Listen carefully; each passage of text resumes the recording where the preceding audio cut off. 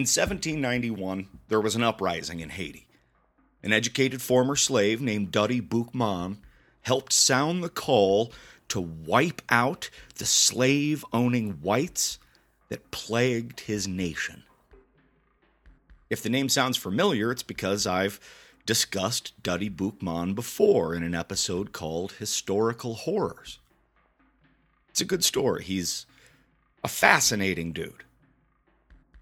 But a man like that, who is larger than life in every possible way, has a lot of different stories about him.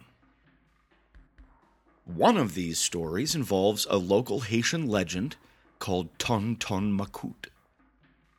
That roughly translates to Uncle Gunny Sack, because this boogeyman would scoop up errant children and stuff them into the burlap sack over his shoulder. He would take them away to an island, never to be seen again. Near the end of 1790, Ton Ton Macoute disappeared.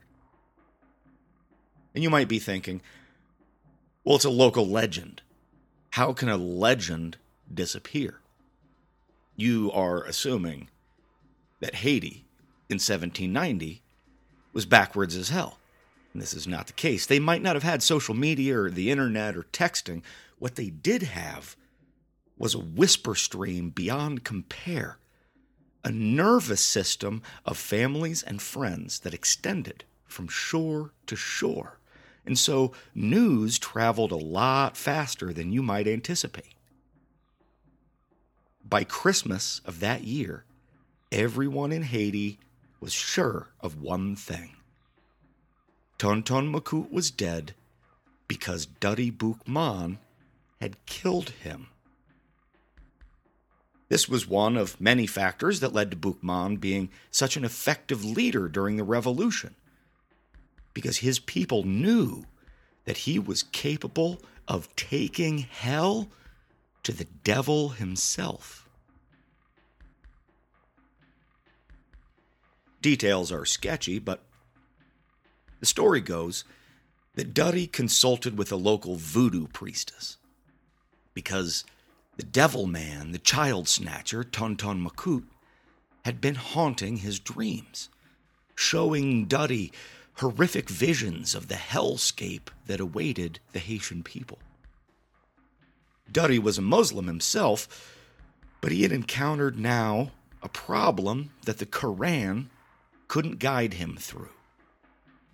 So Boukman went to a woman named Cecile Fatiman, who was the most revered priestess in all of Haiti at that time, and he pleaded with her for help.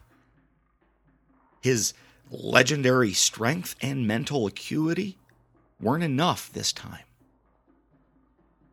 Cecile agreed to help him, on the condition that in return, Dutty would help her with the revolution that she had been helping to plan.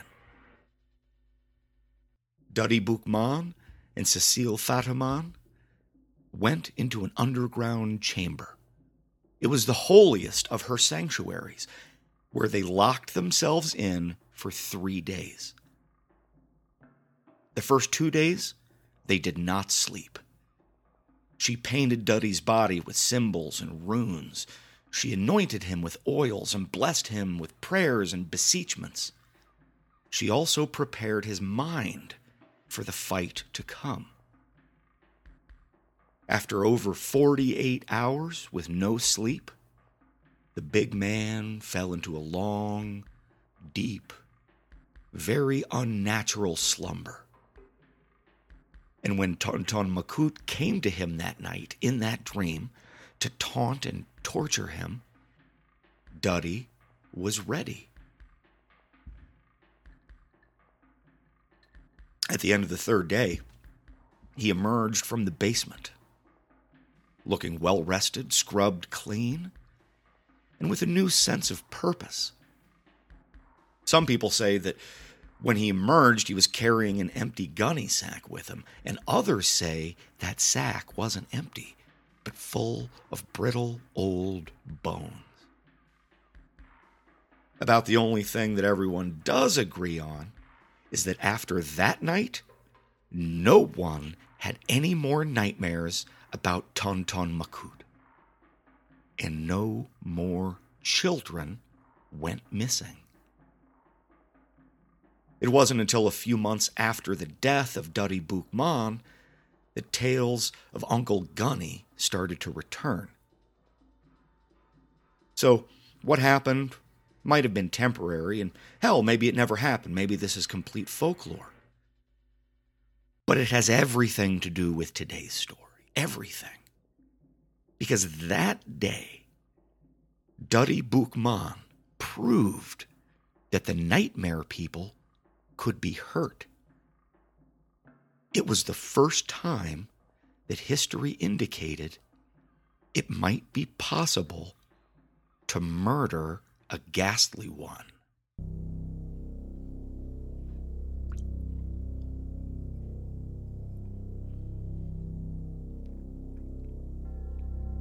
Drinking whiskey in the kitchen and telling scary stories around the fire. Music, monsters, and mayhem, killers, cannibals, and cults, fearful fiction and furious fact, tall tales, and terrible truths. This is a scary home companion.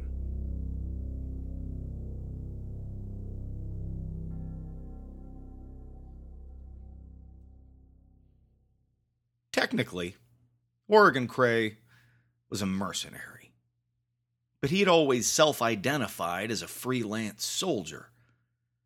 He wouldn't take just any job. There had to be some degree of righteousness to it. On the other hand, he didn't want to glorify his work. He was a hired gun. He was in Afghanistan in late summer 1998 when the nightmares returned. Psychologically speaking, soldiers in the field are prone to having night terrors, but this wasn't that. This was different, and he could feel it was different. It felt like when he had been a young boy.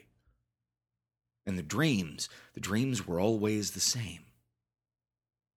He was on a beach, one that seemed very familiar, although he knew he'd never been there before.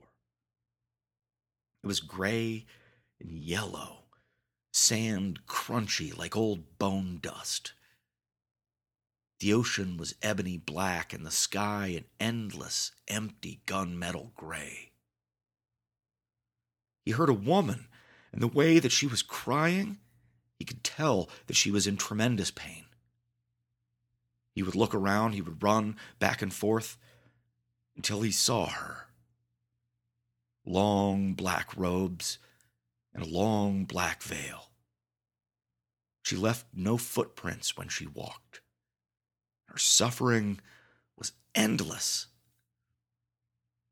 Oregon understood with that intuitive assuredness that you only get in dreams that he was the one who needed to help her. The only way for the nightmare to end was by saving this woman. And so he would chase her, but she ran away. And the faster he chased, the further away she got, and the louder and more pained her weeping became. Every night, Oregon would wake up drenched in sweat, clutching his gun to his chest, and he found himself possessed by a growing and profound sense of hopelessness. He would think, if I can't help her, what good am I? As a man, as a soldier, as a human being, maybe I should just... And at that moment, on the first night when he contemplated putting a gun barrel into his own mouth to silence the weeping of that woman, he realized that this was more than just a bad dream. He called his Uncle Matthias back on the res, and it's in New York State, so it must have been 5 a.m. his time, but Uncle Matthias listened quietly and intently to everything his nephew had to say. And when Oregon was done, his uncle told him, "Your wandering spirit has a parasite attached to it. Come home. I can help you." Oregon didn't wait until the next morning. He didn't wait an hour. He grabbed his duffel and he walked right out of the tent, stopping only to tell his partner, Manny Cortez, that he was bugging out. Over the years, Oregon Cray had dodged enough bullets and enough trouble to know that you should always serpentine. In this case, he was traveling long distance, so running a serpentine meant that he hitched across the desert to Turkmenistan, then bounced to Bucharest, then Algiers, finally to some friends on the coast of Suriname. From there, he took a boat up to Puerto Rico and then into the States. As he stood in front of his family home at the break of dawn, he saw a familiar face that surprised him. There on the front porch was Manny Cortez. "Hey, brother," Manny said. He was still groggy and obviously hungover. At this point, these two men had only known each other for a few weeks. They had been randomly bunked up and partnered for that Afghani campaign. So Oregon was a little confused. "What are you doing here?" he said. Manny finished the last swallow from a beer can and said, "Remember a couple weeks back after that thing in the mountains? I said I had your back. That's what I'm doing here." Oregon went into the kitchen and found it empty. The whole house was quiet. Which made sense. The Cray family were well known as being late sleepers. So the prodigal nephew had plenty of time. He slipped on his uncle's well-worn apron and set about making a breakfast feast. And if the smell of the food didn't wake them up, Oregon would be just fine with eating everything himself. He was tired of the shitty desert food.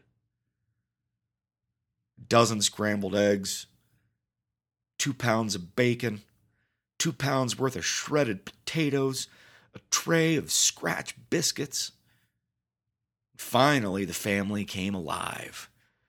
They started shuffling into the kitchen, barefoot and bleary-eyed. His Uncle Matthias, the last of the old guard Crays, and the man that had kept the family together after Oregon's mother Doris had passed. Goyen was not blood to Oregon, but was Matthias's common-law wife. And she had been a rock for this family for over a decade, so blood be damned. Goyen was family to the bone. Her adult daughter Carly was there.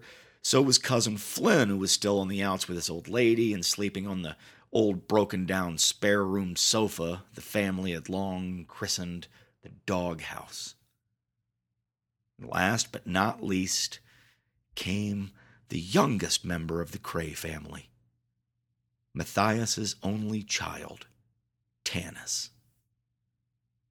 "Ori!" she shouted and jumped into his arms. "Tanis," he said. He kissed the top of her head. In days past, he would have spun her around, but holy hell, she was big. Tall and gawky like a knock-kneed foal. Spinning her around would have cleared the counters.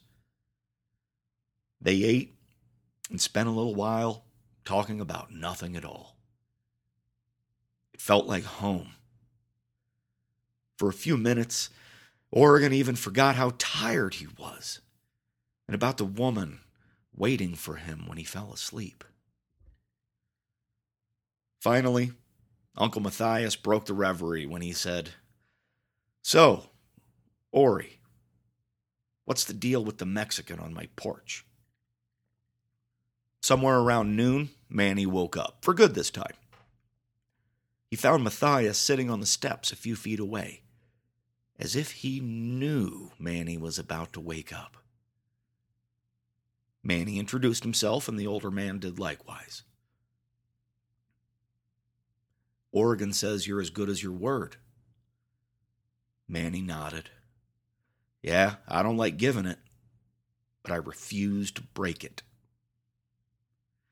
He was thirsty for a little hair of the dog that bit him, and he said, listen, I know this is a dumb question, being a res and all, but there is a liquor store around here, right? Matthias gave him a prison yard stare and slowly shook his head. My family has a long, painful history with alcoholism, so we do not allow any spirits in this house. Nah, I'm just fucking with you. The bar's in the basement. Help yourself. The two men adjourned downstairs for lunchtime beers, over which Matthias schooled Manny as to just how dangerous Oregon's nightmares really were.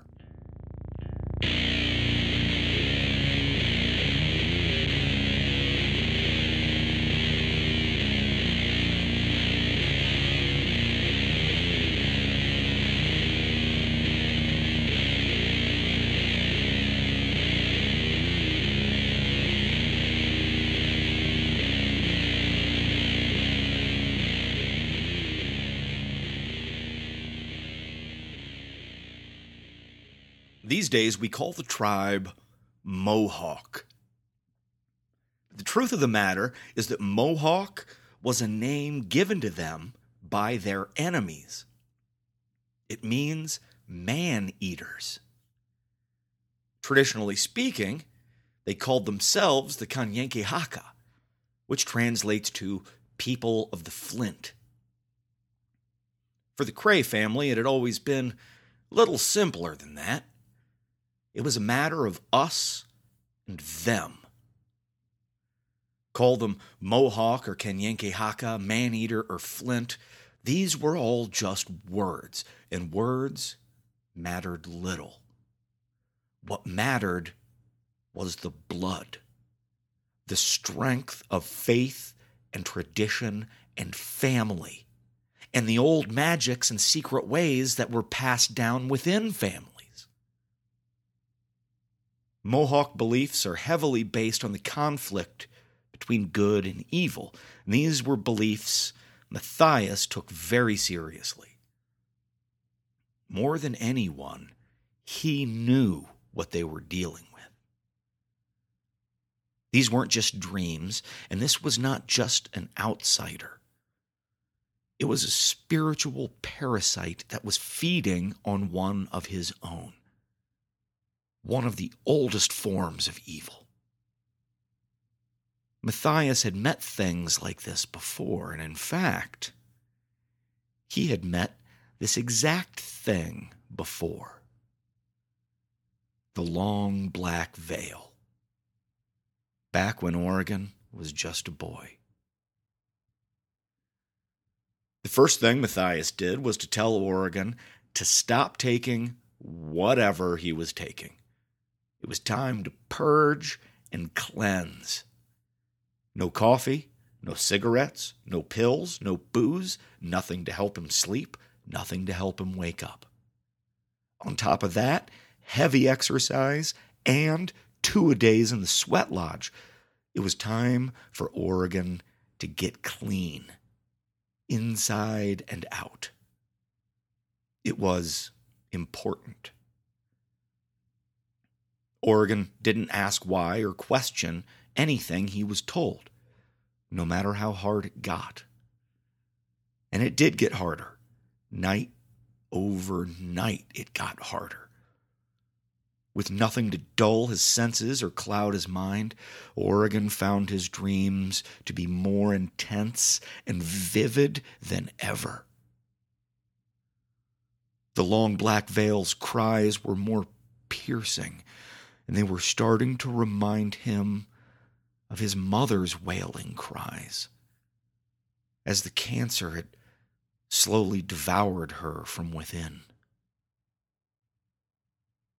He was barefoot on this ugly, dead beach, which felt oddly warm against his feet.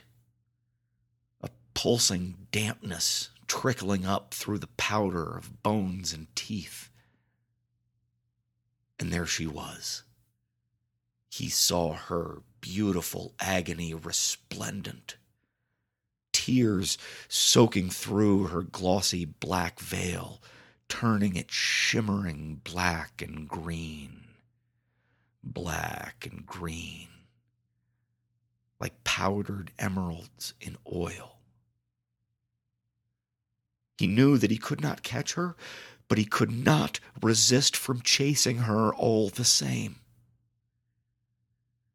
And he was exhausted, more tired and more beleaguered with every passing day. Matthias would simply tell him, "Stay the course, nephew." As bad as the nights were, the days were good in equal measure. It had been several years since Oregon had gotten to spend so much time with his baby cousin Tanis. And every passing day with her became more intensely wonderful as he got to hear more of her thoughts and get to know her not as a cousin or a sister or a kid or a girl, but as this amazing person. She was a smart kid, inquisitive, thirsty to learn more about everything, but especially learn about her family history. On paper, the two of them were cousins, but their relationship had always been more akin to a brother and sister.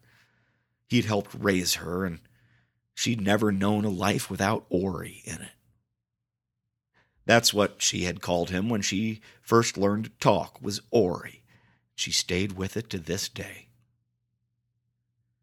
Tanis saw how he was deteriorating, and she pressed him for details. At this point, Oregon saw no reason to lie to her, no cause to keep her in the dark. Maybe she was just a teenager, but Tanis was smarter than most adults that he knew. So he told her everything, starting from when he was a kid, after his mother Doris had passed. That's when the long black veil had first come to him. She'd found such easy prey in the grieving boy and worked upon his feelings of guilt, the guilt that he felt for not being able to help his mother while she lay dying in front of him for months. His uncle Matthias had counseled him at the time, explained that this dream woman was not a woman or a dream. She was a being from somewhere else, somewhere outside of the natural world, who had come to feed on his guilt and his misery. Over the course of a few weeks, Matthias had taught young Oregon about guided dreaming, about protecting his wandering spirit from straying too far from the family or his own body. And somehow, although Oregon could never explain how or why, he was sure that Uncle Matthias had found a way to watch over him in the dreamscape. Whatever he did, it worked. The long black veil had not bothered Oregon throughout high school, basic training, his tour of duty, or his freelance security work. So why now? He and Tanis put their heads together and pondered it for days. As they rode horses, tended the land, just talked and caught up. They didn't come upon any answers, but he thought it was nice to just talk anyway. At the same time, Manny and Matthias were spending a lot of time in the basement bar together, smoking and drinking and a lot of talking. Both men were big talkers. They had tall tales, both of the true and untrue variety, so between them there was never a moment of quiet. After a few nights, Matthias pulled Oregon aside before he went to bed. "Look," he said. "I mean, really look. Study your dream. Don't focus on the woman. Study your surroundings. Chase her like you always do. But this time, when you are about to give up, near the end, when your muscles are about to cramp, go after her with everything you have left. Oregon, they can feel it. When you're there, they can feel everything that you feel. So you need to put all that you have into getting your hands around her neck. This is the last time you'll have the chance, so I need you to make it count. Without question, Oregon did as his uncle asked. That night in his dream, instead of focusing on the woman running away from him, he looked around. On one side was the black water, as always, but for the first time he was noticing more details, like a reef made of sunken boats and crashed planes just offshore. And on the other side, inward, he saw a tall rock spire pointing to the empty heavens above like an atheist's accusatory finger. Around the base of this rock was a honeycomb of caves, horrid figures moving in and out. Oregon chased the woman. He chased the long black veil. And then he lowered his head, he blocked out everything else, and he surged towards her. His run turned into a sprint.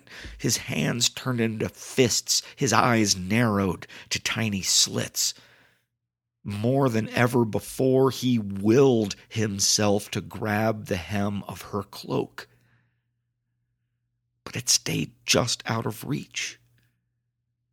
And then the ground beneath him changed and shifted, became riddled with open septic pits filled with body parts, muddy sinkholes of blood and tissue, patches of jagged rocks that stabbed at him like bone blades.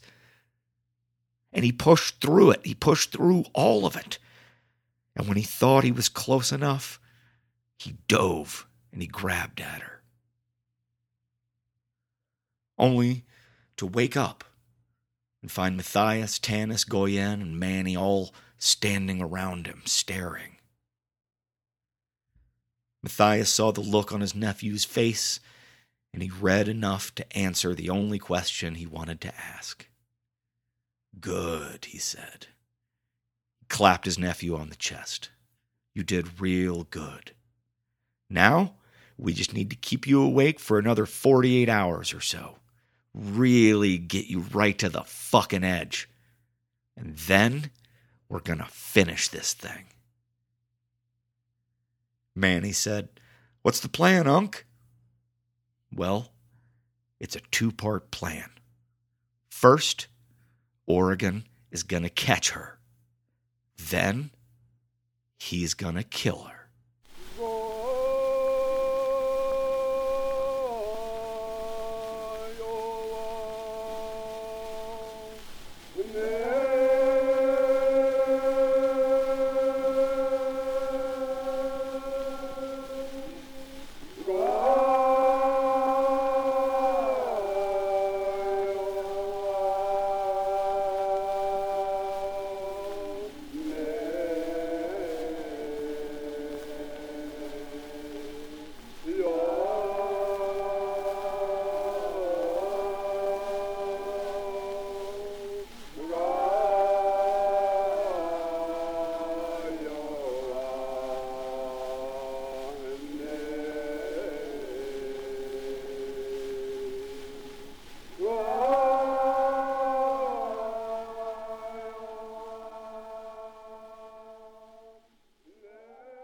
At sunset on the third day, after over 48 hours with no sleep, Oregon stripped down to his briefs and crawled into the sweat lodge. They were waiting for him. Matthias was in the center of the room, surrounded by a series of small wooden bowls and stone platters, each containing a different kind of herb or leaf or ash or paint. Manny and Tanis were both sitting in the corner, as far out of the way as they could be. Because they weren't a part of this. Not really. They weren't going to be chanting or dancing or handing Matthias shit or helping out directly. But they both had such strong personal connections to Oregon that their life energies were entwined. And with that, their presence might help keep Oregon rooted in the here, in the now. And worse came to worse, maybe they could help pull him out. So basically, they were moral support. Because this whole deal rested solely on the shoulders of Oregon Cray. No one else could fight this fight. On this day, this wasn't a sweat lodge. Today it was a battleground, drenched in smoke. Matthias started laying different herbs and sticks across a small fire inside a ring of old, burnished rocks. And the room quickly filled with heavy flint-gray smoke. It stung Oregon's eyes. It scratched its way down his throat into his lungs. "You remember what I said," Matthias told him. He crawled over and crouched down to start applying the paint to his nephew. "Hold back until the time is perfect." Matthias kept on speaking, low and deep in his chest, but Oregon realized that Matthias was no longer speaking to anybody inside the lodge. Now he was invoking the old magics, using the old words, calling on the powers of light and darkness that lived outside of our world. And as he spoke, he used the paints to adorn his nephew. No symbols, or runes, or magic words, but tracing his bones and muscles, as if calling out the ley lines of the human body. A pale white exoskeleton on Oregon's hands, his feet, his arms, his legs, around his eyes, and across his heart. Oregon heard his uncle's words slowly drifting away now, fading, as if Matthias was walking down a long, damp stone tunnel. Oregon had been sitting cross-legged on the dirt floor, but he felt that pulling away from him. He wasn't rising, the ground was falling. His legs extended, and he reached up over his head and touched a warmer, coarser kind of sand. He grabbed hold and slowly pulled himself up through it onto the beach, the shoreline of the end of days alongside that dead black sea. Under his bare feet, the ground throbbed with that arcane warmth. Oregon clenched his fists. He gripped his toes through the brittle sand. Yes, yes, he felt it. He felt it inside of him. Something was bubbling up. Inside his chest, in his guts, a cold fire. He closed his eyes and he waited until he heard the call, until he heard the weeping. He heard it, and then he saw her just down the beach.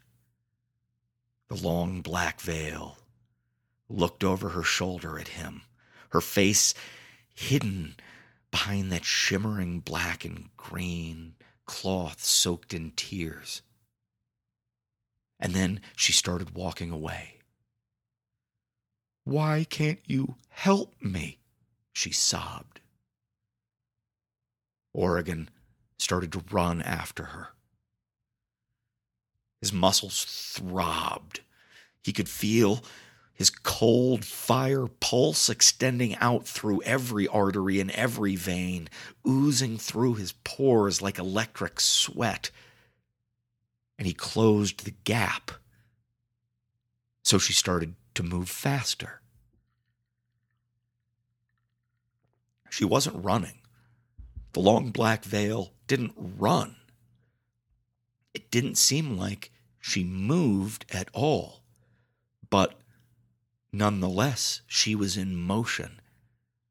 It was the dream logic that prevailed on the end of days, as if she was hovering just inches off the beach and flying away from her pursuer ever faster. And so Oregon ran faster. He saw her look back at him again. "Please, hurry," she cried. Suddenly the sand gave way, and he was vaulting over shallow trenches filled with moldy bones covered in ugly purple vines and hungry, snapping blossoms. He ran faster, jumping the ditches without ever taking his eyes off of his prey. The long black veil began to move faster still, pulling away from him. So he picked up the pace, sidestepping cesspools filled with the screaming dead and geysers spewing plumes of wriggling maggots. Shapes moved in and out of the dead black sea to his right. He saw things rising to the surface, crawling onto shore. He didn't look at them. He didn't dare. He stayed focused. He kept pace, watching the long black veil and avoiding broken bones, rusty scalpels, razor blade tumbleweeds that rolled across this unholy switchback. And he never faltered. He never lost step. Not even as he felt the soles of his feet being torn open, his toenails shredded and torn away. He frothed and drooled as he gasped for breath, and it mixed in with his tears and dripped down onto his chest. The pain, the long black veil lamented. And then she paused to speak over her shoulder, breathlessly begging, "You have to save me, Oregon." And it sounded just like his mother. Oregon Cray had not been able to remember exactly what his mother's voice truly sounded like, not in many years. Not until he heard it coming from the mouth of this thing. "Oregon," she said again in Doris's voice. It was then, right then, sparked by that flash of anger from the memory being defiled, that Oregon Cray stopped holding back. The herbs, the paints, whatever the hell his uncle was doing, was giving him strength like he had never felt. He had been keeping himself in check so far, as was the plan, waiting until he would normally be tired, until he knew that she would stop to torment him as she always did. And at that moment, he unleashed. Oregon sprinted, closing the gap between them in a heartbeat. She was already starting to move away again, but he was leaping. He was on her, and he grabbed her from behind. He could feel her body so frail and skeletal under that black cloak. "Stay with me, just for a while longer," she wheezed. Those were the last words his mother had said to him from her deathbed. "Just a while longer, son." Oregon let her go. And then he grabbed her head on either side and twisted it full around, and her brittle neck splintered. The woman under the veil gasped, spasmed, and collapsed. He found that he was still holding her head. It had come clean off in his hands. And so he raised it and slowly started to peel back that sticky veil. And then, well, then he woke up. "Ori?" Tanis said. She was crouching next to him in the lodge. Manny and Matthias were both behind her, holding her shoulders as she was holding on to Oregon, as if rooting her down. "Ori?" she asked again. He nodded. Then he reached out and he embraced her. The cold fire in his limbs sputtered and died. Matthias joined in, turning it into a group hug. Manny, he wandered outside to have a smoke. All that day and into the night, and then into the following morning, the Cray family and Manny Cortez caroused in the basement bar. Oregon told them the story of what had happened, and then he told it again. Tanis was fascinated by it, actually writing down the details in a little spiral-bound notebook. She wanted to be a writer, she said, or a journalist. Eventually, the beer and the rye took over, and talk turned to Cray family history, and to current events, and eventually to pro wrestling stories. All in all, it was a fucking great day. And after that, the long black veil never bothered him again. Until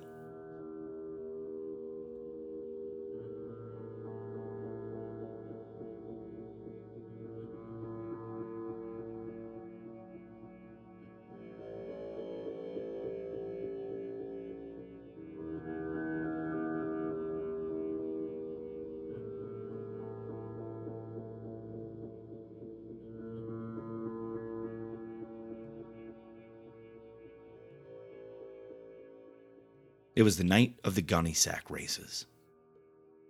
After making a right and proper example out of the hierarchy of the gunny men, Oregon Cray, Manny Cortez, and Sadie Jane were on a private plane headed back towards the Florida coast. Oregon sunk into his seat and he felt himself starting to drift off. And he didn't fight it. He didn't have to. Since that night, all those years ago, he hadn't had a bad dream.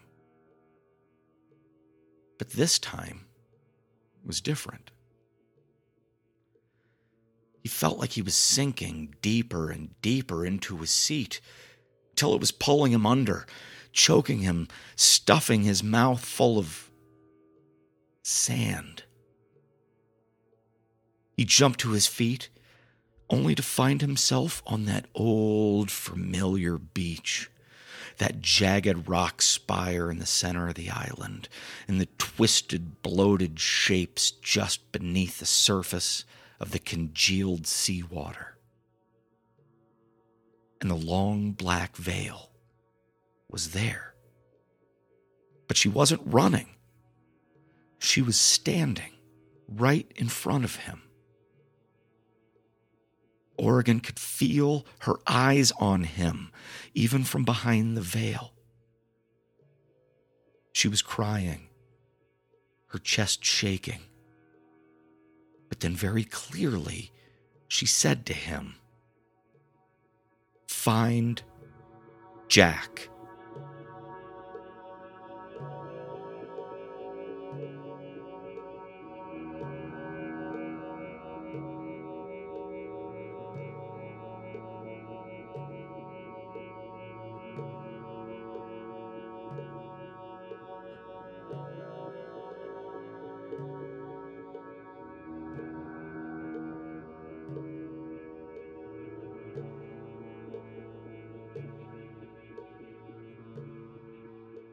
Thank you for listening to another episode of A Scary Home Companion.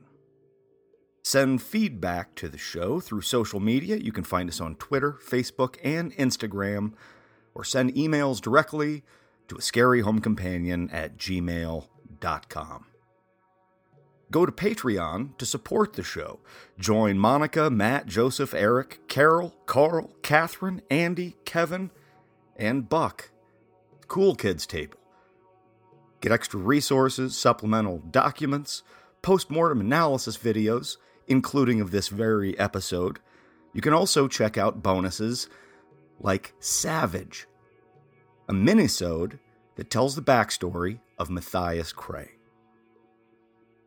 If you want more information on the Long Black Veil and where this all may be going, well, sign up for the Patreon first, and then I recommend going back and listening to The Mirror Man. The episode was produced and edited by Jeff Davidson. Music by Narcotic Syntax, Bureaucratique, the Seneca Indians with their funeral chant, and Messages. As always, Chelsea Oxendine provided the theme music.